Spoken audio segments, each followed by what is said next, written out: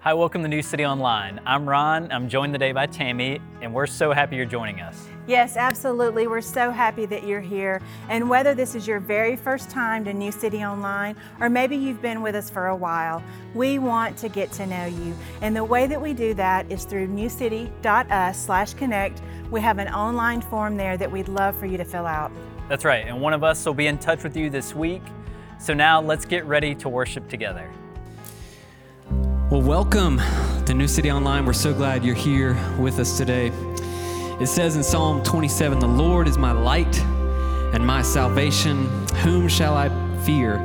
The Lord is the stronghold of my life. Of whom shall I be afraid?" And all throughout Scripture, hundreds of times, it talks about do not fear or be not afraid. And this is just a promise to us that God is in control.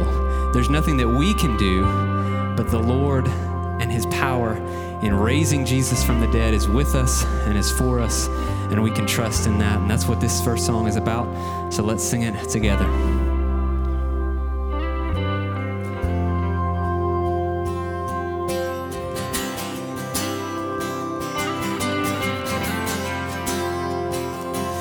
When darkness tries to roll over my bones,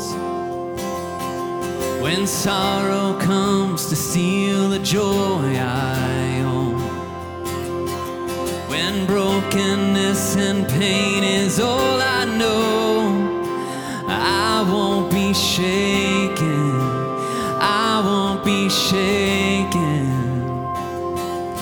My fear doesn't stand a chance when I stand in your love. My fear doesn't stand a chance when I stand in your love. My fear doesn't stand a chance when I stand in your love.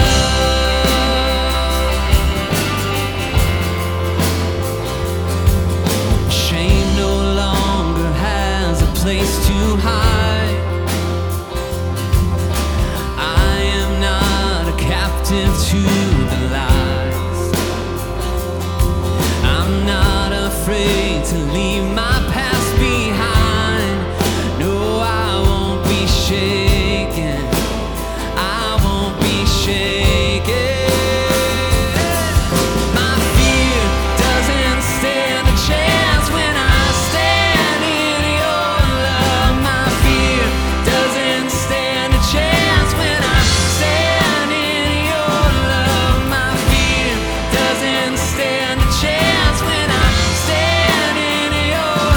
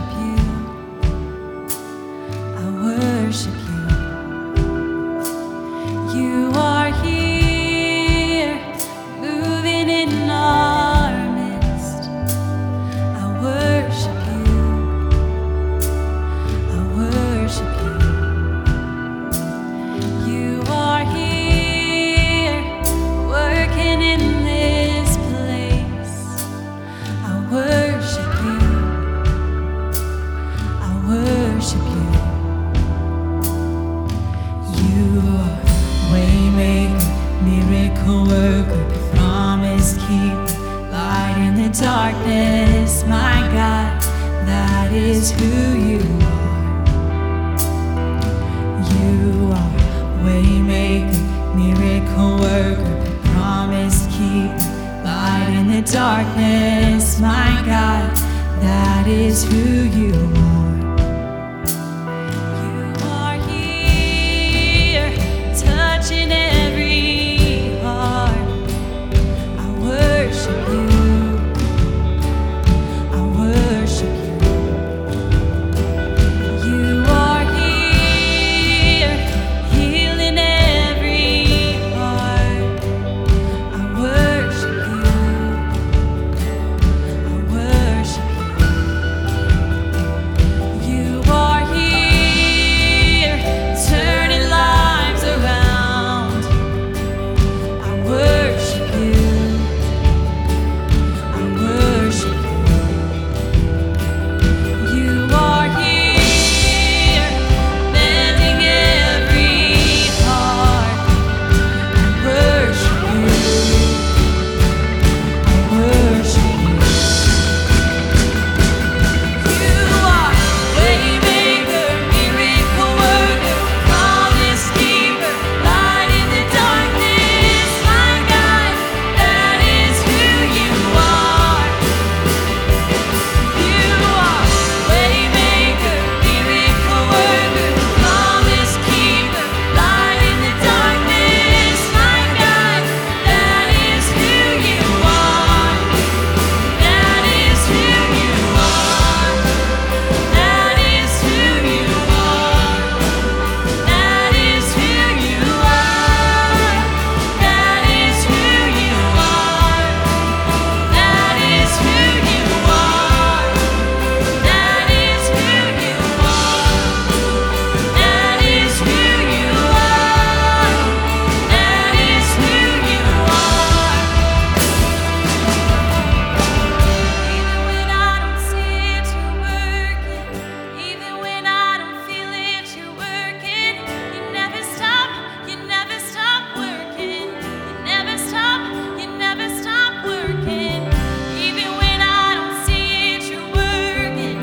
Even when I don't feel it, you're working. You never stop. You never stop working. You never stop. You never stop working. Even when I don't see it, you're working. Even when I don't feel it, you're working. You never stop. You never stop working. Never stop. You never stop working. Even when I don't see it, you're working. Even when I don't feel it, you're working. You never stop. You never stop working. Never stop. You never stop working. Waymaker, miracle worker, promise keeper, light in the darkness. My God, that is who you are. You are waymaker, miracle worker, promise keeper, light in the darkness. My God, that is who you are. That is who you are. That is who you are. That is who you are. That is who you are. That is who you are. That is who you are. That is who you are. That is who you are. Miracle worker, promise keeper, light in the darkness. My God, that is who you are. Waymaker, miracle worker, promise keeper, light in the darkness. My God, that is who you are.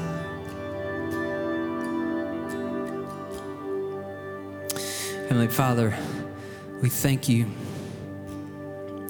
that you are the God who's with us and who's for us. And we place our trust in you in this very moment. And there's power in your name that you've saved us and you've redeemed us. Help us to trust you more and to hear you speak to us through your word. We pray all this in Jesus' name. Amen.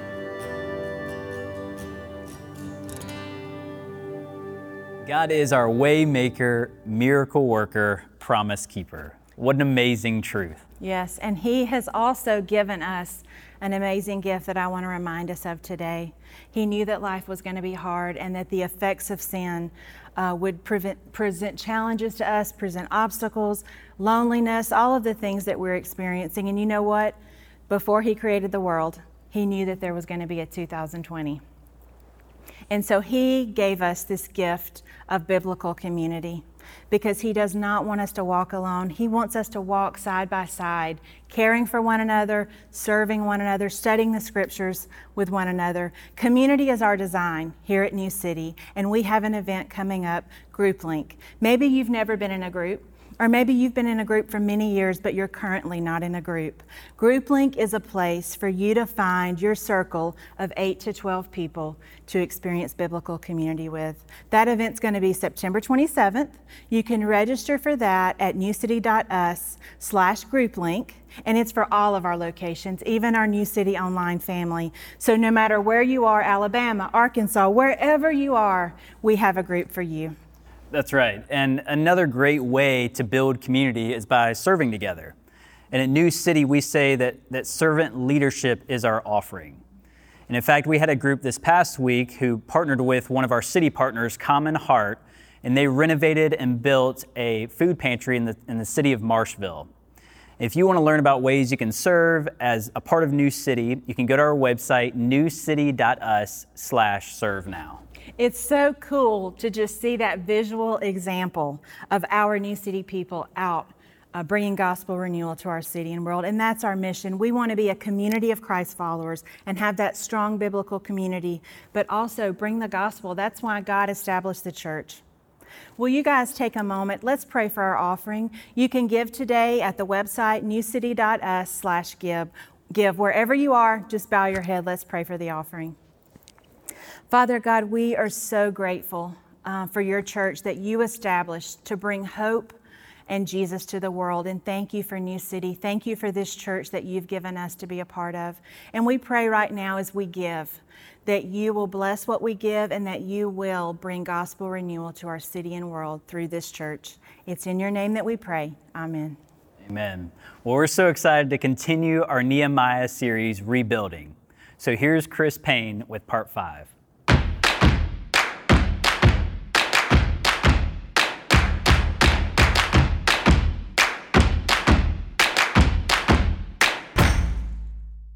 Great to see each of you today, New City Church. Thanks for joining us from whatever location you may be joining us today. We're grateful to have you.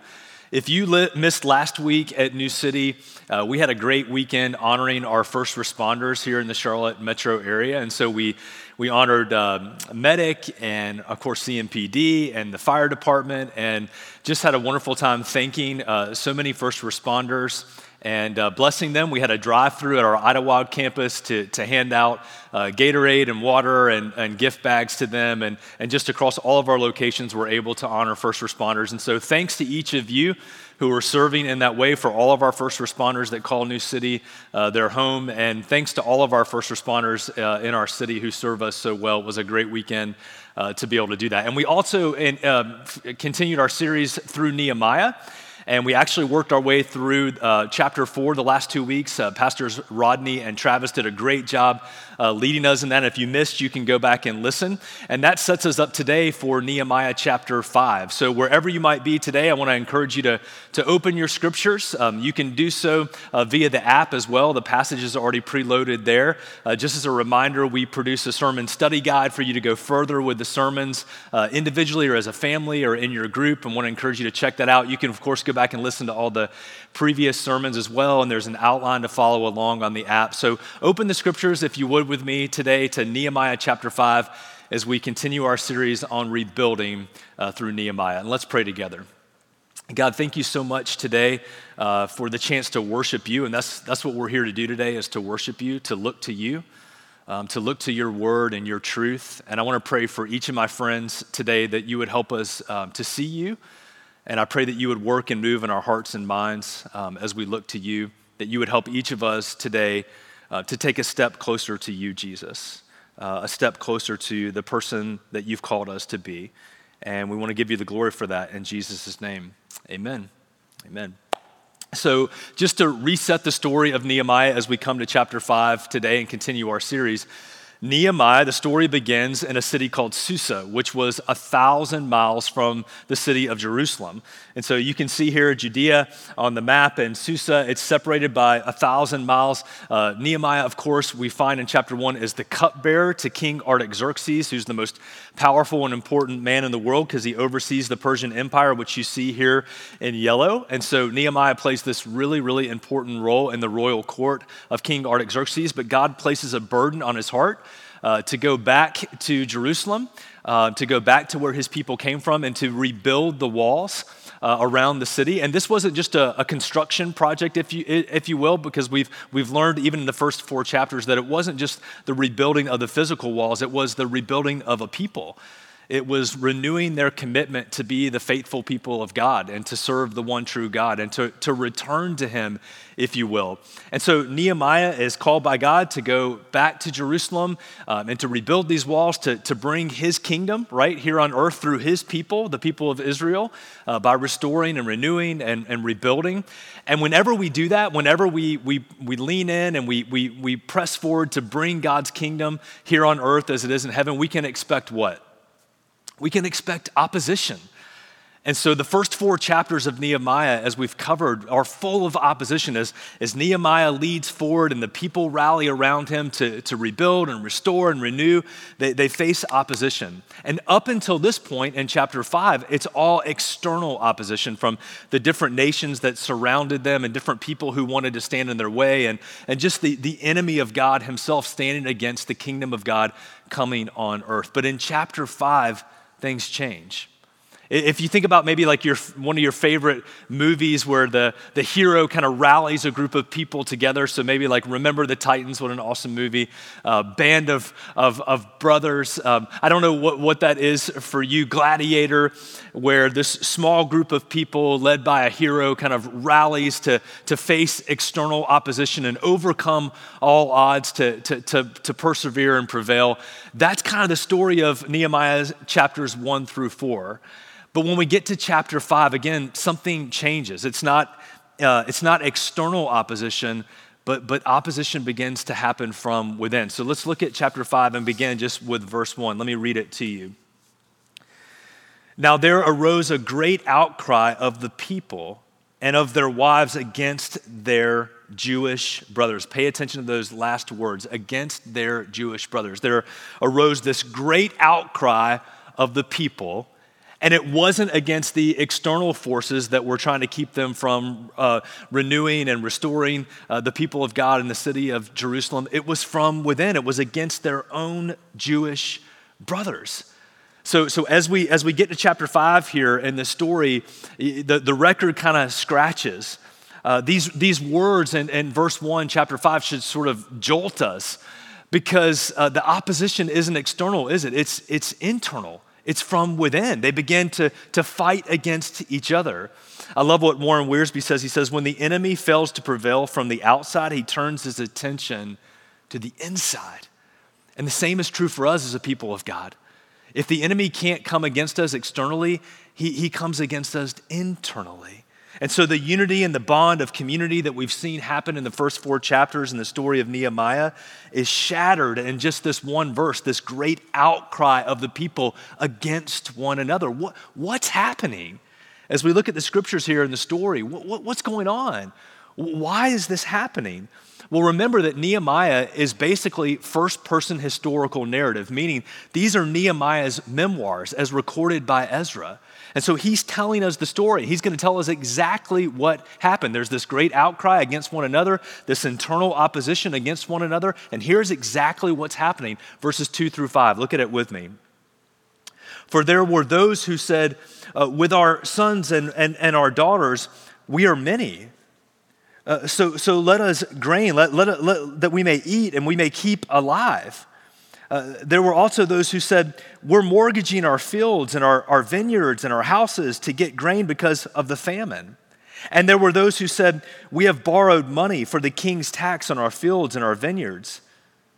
Now our flesh is as the flesh of our brothers, and our children as their children. Yet we are forcing our sons and our daughters to be slaves, and some of our daughters have already been enslaved. Listen to these words, verse 5. But it is not in our power to help it. For other men have our fields and our vineyards. In other words, Nehemiah is describing for us why this great outcry is happening, because there are people with power who are forcing people who don't have power to pay extra tax. They're forcing them to mortgage the fields that they have to pay tax to the king. They're enslaving their sons and their daughters. They're oppressing one another. And there were two great sins that are happening here as we look to the scriptures. Exodus forbids usury. That's the first thing that's happened, is exacting a tax that's an exorbitant amount of interest on debt, and that's what's happening. The Jews are forcing one another to pay excessive taxes, but it's also slavery. They're enslaving one another, and that's forbidden in Leviticus. So they're committing these two great sins against one another, and can you imagine, just for a moment in your mind's eye, take yourself back to this story. Can you imagine, with all the crisis that's happening externally, that they're trying to rebuild the walls, they're trying to build themselves back up, they're trying to renew and restore themselves as the nation and the people of God, and yet in the midst of all that context, there's this bickering and fighting and oppression within one another. In this difficult crisis as a nation, there were still haves and have-nots.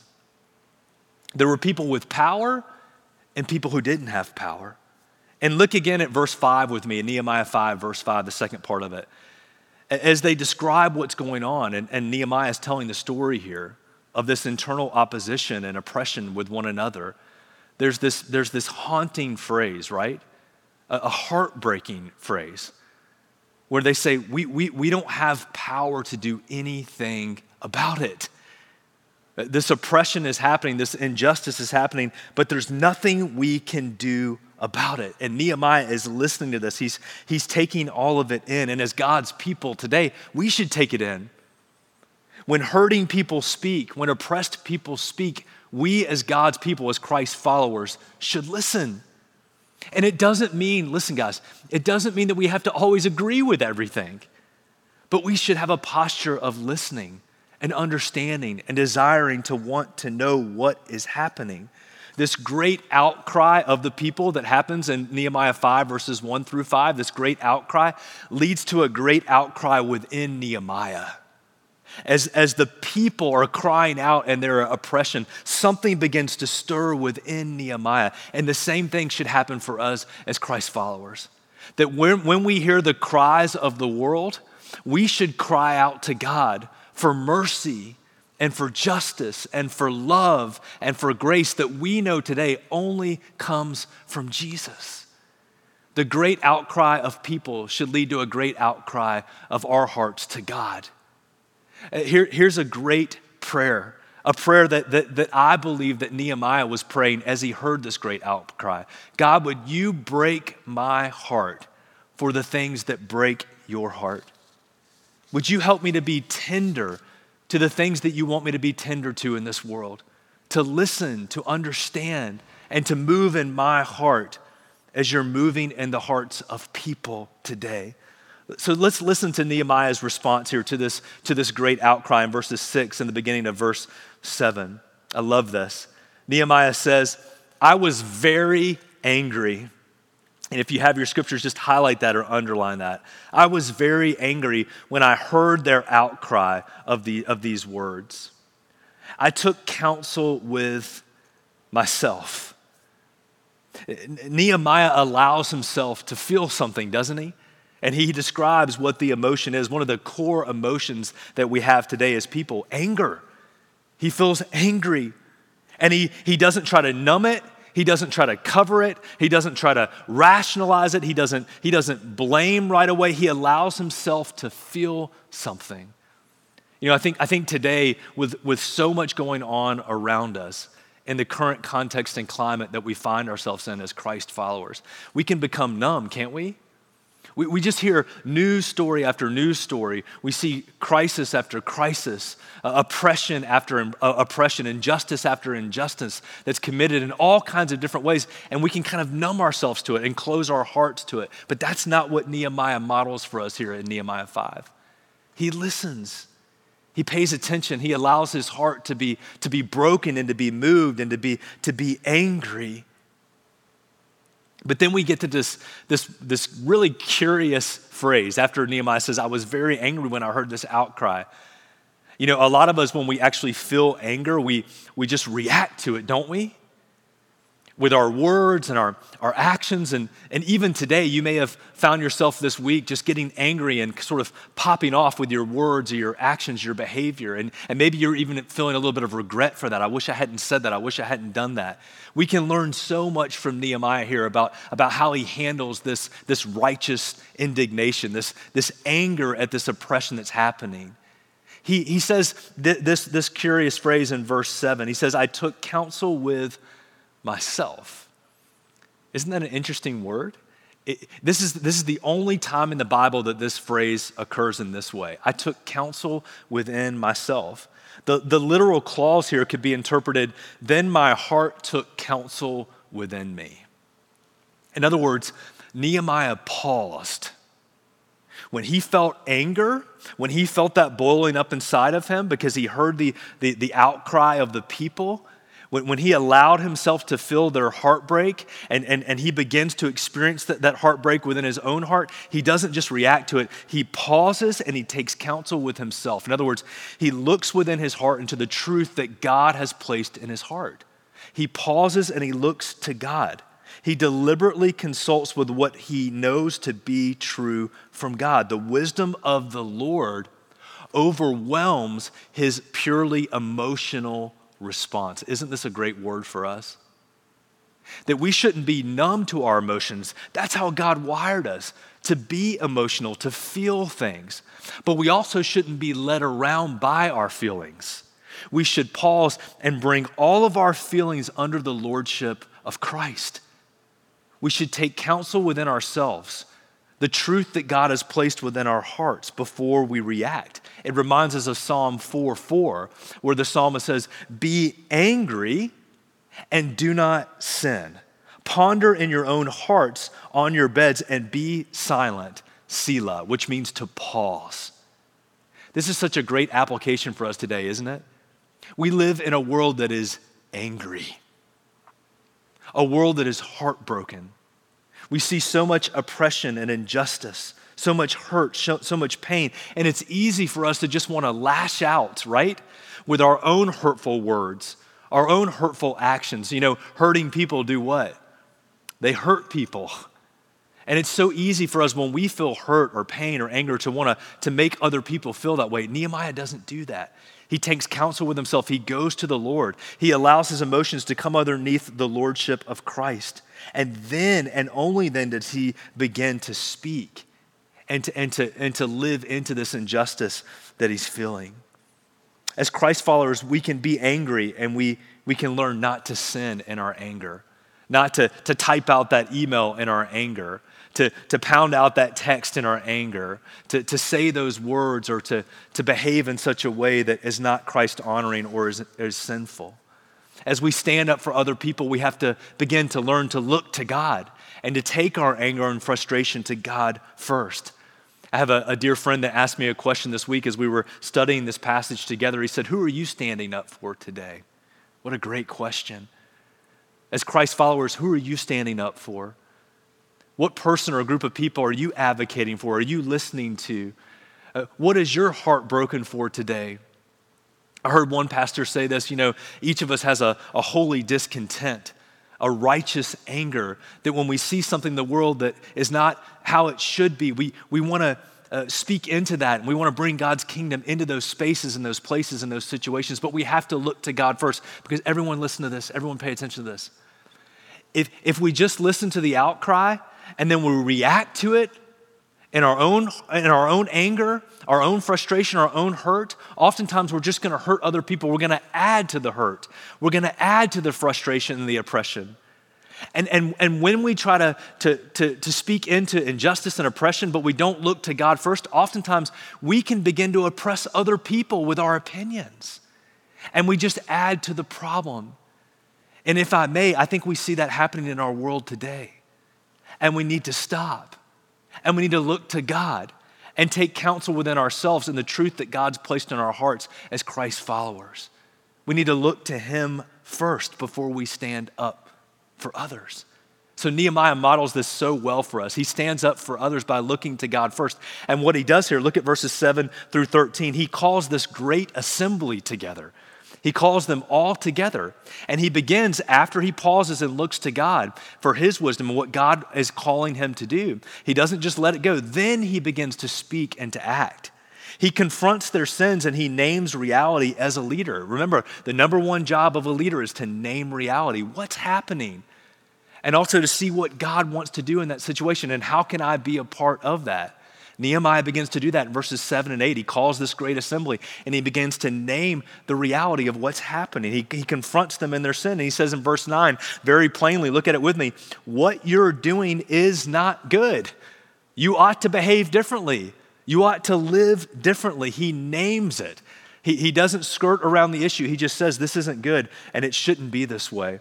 And then look at verses 10 through 11 here in Nehemiah chapter 5. He tells them and he models them how they should be behaving, how they should be living towards one another as they follow the one true God and God's people, how they should act towards one another, how they should speak towards one another. And he says, we're modeling this. I'm modeling this as a leader today. I'm not charging extra tax on people. I'm not enslaving anybody. I'm leading people from a pure heart as I consult and I look to God first. And then finally, he asks them because they say, you're right. You know, in fact, what the Bible says here is they couldn't say anything. In other words, they didn't have any argument to bring back against him. They knew this was true. When Nehemiah paused and he looked to God and he brought the truth of God to them, it caused conviction, which it should cause in each of our hearts, that we're convicted by God's truth, and then we do something called repentance. And the word repentance means to turn or to change. There's repentance here, there's change. They said, we don't want to do this anymore. And Nehemiah says, that's great. But he goes a step further. Look at it with me, verses 12 and 13. He asked them here in Nehemiah 5 to make a commitment. As he calls this great assembly, there's this great repentance and a great commitment that they're making. And he calls, look at verse 13, he calls all the priests together. And he says, I want you to make a vow. I want you to make a promise to what you just said, that you're not going to treat your fellow countrymen this way. You're not going to charge them extra tax. You're not going to enslave them, but you're going to deal fairly with them. You're going to return their lands, which was a big deal. You're going to restore. You're going to renew, all these great rewords, right, in Nehemiah. You're going to make this right. And I want you to make a vow here in front of the priest and all the people in the great assembly. And then he says these words. Look at verse 13. Let me read it to you. Nehemiah chapter 5, verse 13. This is, again, first person narrative. Nehemiah speaking. He says, I also shook out the fold of my garment and said, so may God shake out every man from his house and from his labor who does not keep this promise. So may he be shaken out and may he be emptied. And all the assembly said, amen, which means we agree. Amen. And they praised the Lord. And the people did as they had promised. They followed through on their commitment. This is such a curious phrase here. I shook out the fold of my garment. What it means is to kind of like you would turn your pocket inside out on your pants. Like, you know, if you're have young kids right now, like we do, when we do laundry, we have to turn out the pockets on all the pants because why? Because there's usually a coin in there or a piece of trash or bubble gum wrapper or something that's going to get in the washer or the dryer. So we turn it out. We make sure everything's emptied. That's what that means. And Nehemiah does this symbolically to say, hey, listen, if you don't keep your promise to treat people justly and to love mercy, to walk humbly with your God, Micah 6:8, if you don't keep your commitment that you're making here to repentance and treating people rightly, God's gonna turn the pocket inside out. And he's going to shake you out, and he's going to continue to empty you of flesh and of self. Because left unto ourselves, remember guys, we can't treat people with justice.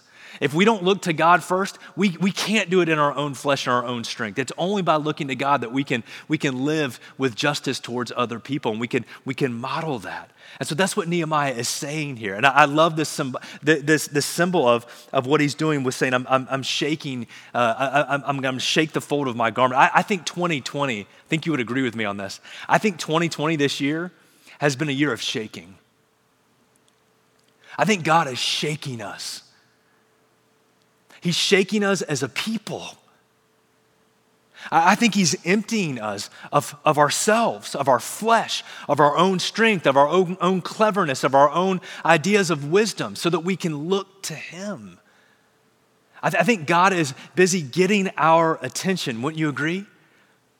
And saying all the ways that you've looked to get comfort and wisdom in this world and of yourself, you can't do that anymore. It's not working. We have to return to God. We have to look to God, to his word and his truth. God is shaking us and emptying us. I have this oak tree in the front of my yard, and it looks really healthy.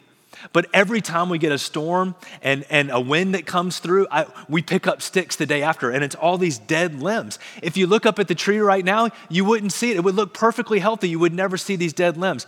But when the wind blows through, when it's shaken, what's dead falls out. And I wonder if God is doing that for us in this season, in this time in your life right now. In your workplace, in your neighborhood, in your family, in your marriage. I wonder if God is shaking you to make you look to him and to rid you of all the dead things in your life so you can experience more and more of his power and his life. Finally, in this passage today, in the story of Nehemiah chapter 5, we see a great example. We see a great outcry. We see a great assembly that leads to repentance and change and shaking out. But also we see a great example from our friend Nehemiah as he models for them what godly leadership really is. As Nehemiah looks to God and then looks to the people to lead them, he gives us a great example in verses 14 through 19. You see, Nehemiah became governor because of what he believed should be, not because of what he believed he should be. And when we look at verses 14 through 19 here, and this great example where Nehemiah says, I didn't exact a tax from people. I fed people from my own table. I didn't take the liberties and the things that were due to me as the governor. In other words, I treated people in the way that I wanted to be treated. I didn't use my position to lord it over them or to take something from them. I used my position and my title as governor, which he becomes, to help people, to serve people. I became governor because of what I believed should be happening, that people should be treating each other with justice and with mercy and with love, not because of what I believed or what he believed he should be. In other words, it wasn't that Nehemiah needed a title. He didn't need to be governor. He didn't go to Jerusalem. He didn't return there to become governor. He took on that position because it afforded him the authority to be able to model to people and to live out and to help make sure that they treated each other justly and with love and with mercy. And the same is true for us. As Christ followers, we shouldn't seek a position or a title for itself. We should only seek leadership for what it allows us to do in serving other people and ultimately serving the kingdom of God, King Jesus, and bringing his kingdom here on earth as it is in heaven. So Nehemiah models radical humility, radical generosity. He says here in this passage, I fed 150 people from my own table as governor. I didn't charge anybody anything I shouldn't charge them. I handled them with kindness and with love. Look at verse 15. I love this. Nehemiah 5, verse 15.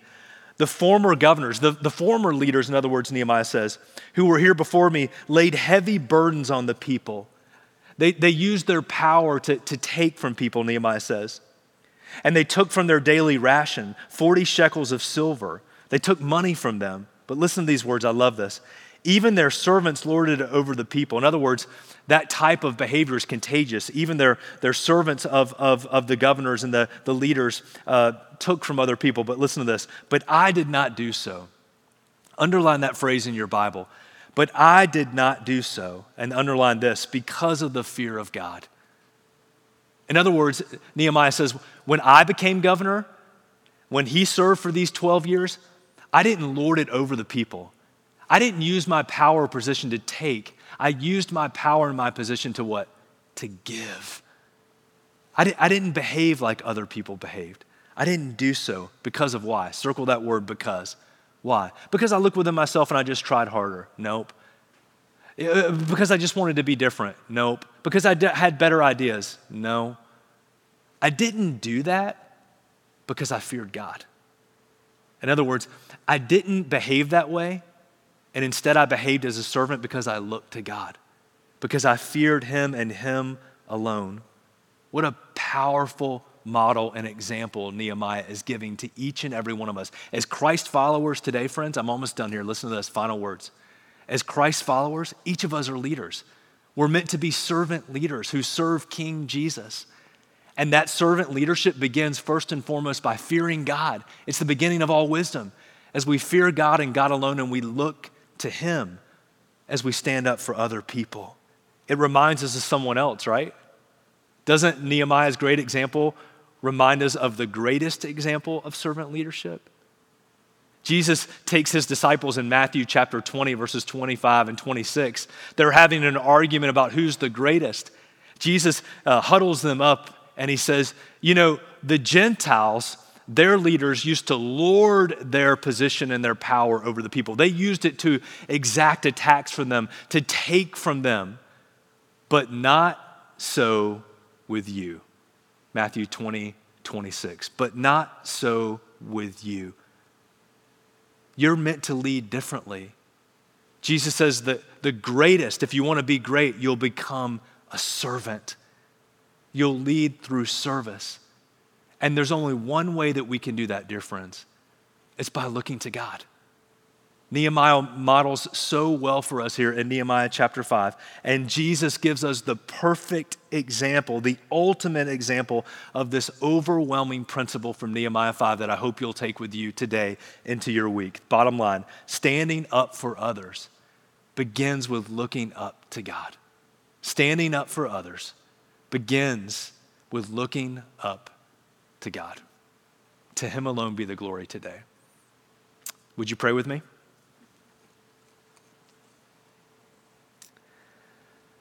Father, Son, Holy Spirit, together today we look to you. In this season of shaking, of emptying, of crisis, we look to you, the one true God, who's faithful and true. Would you give us the faith today, each and every one of us, right now in this moment? Would you give us the faith to listen to what you're saying to us? And would you give us the wisdom and the courage to take that straight from your word, your truth today in each of our hearts? Would you give us the wisdom and the courage now to go and obey? We'll give you the glory for it in Christ's name. Amen. We love you, New City. Thanks so much for joining us today.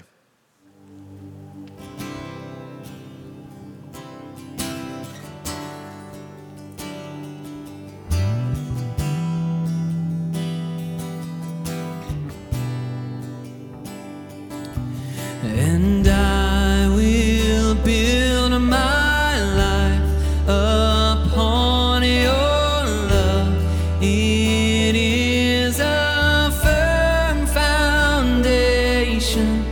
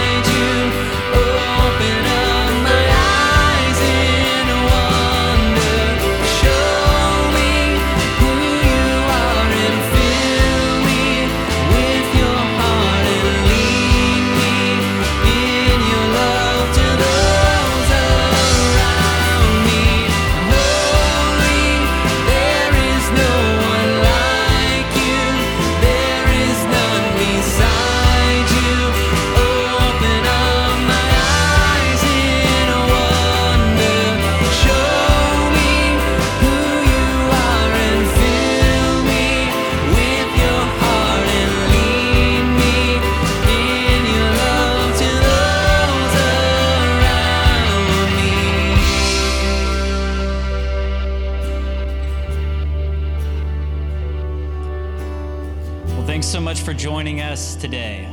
If you would extend your hands for a benediction, this one comes from Numbers chapter 6. May the Lord bless you and keep you. May the Lord make his face to shine upon you and be gracious unto you. May the Lord turn his countenance to you and give you peace. Have a great week, New City.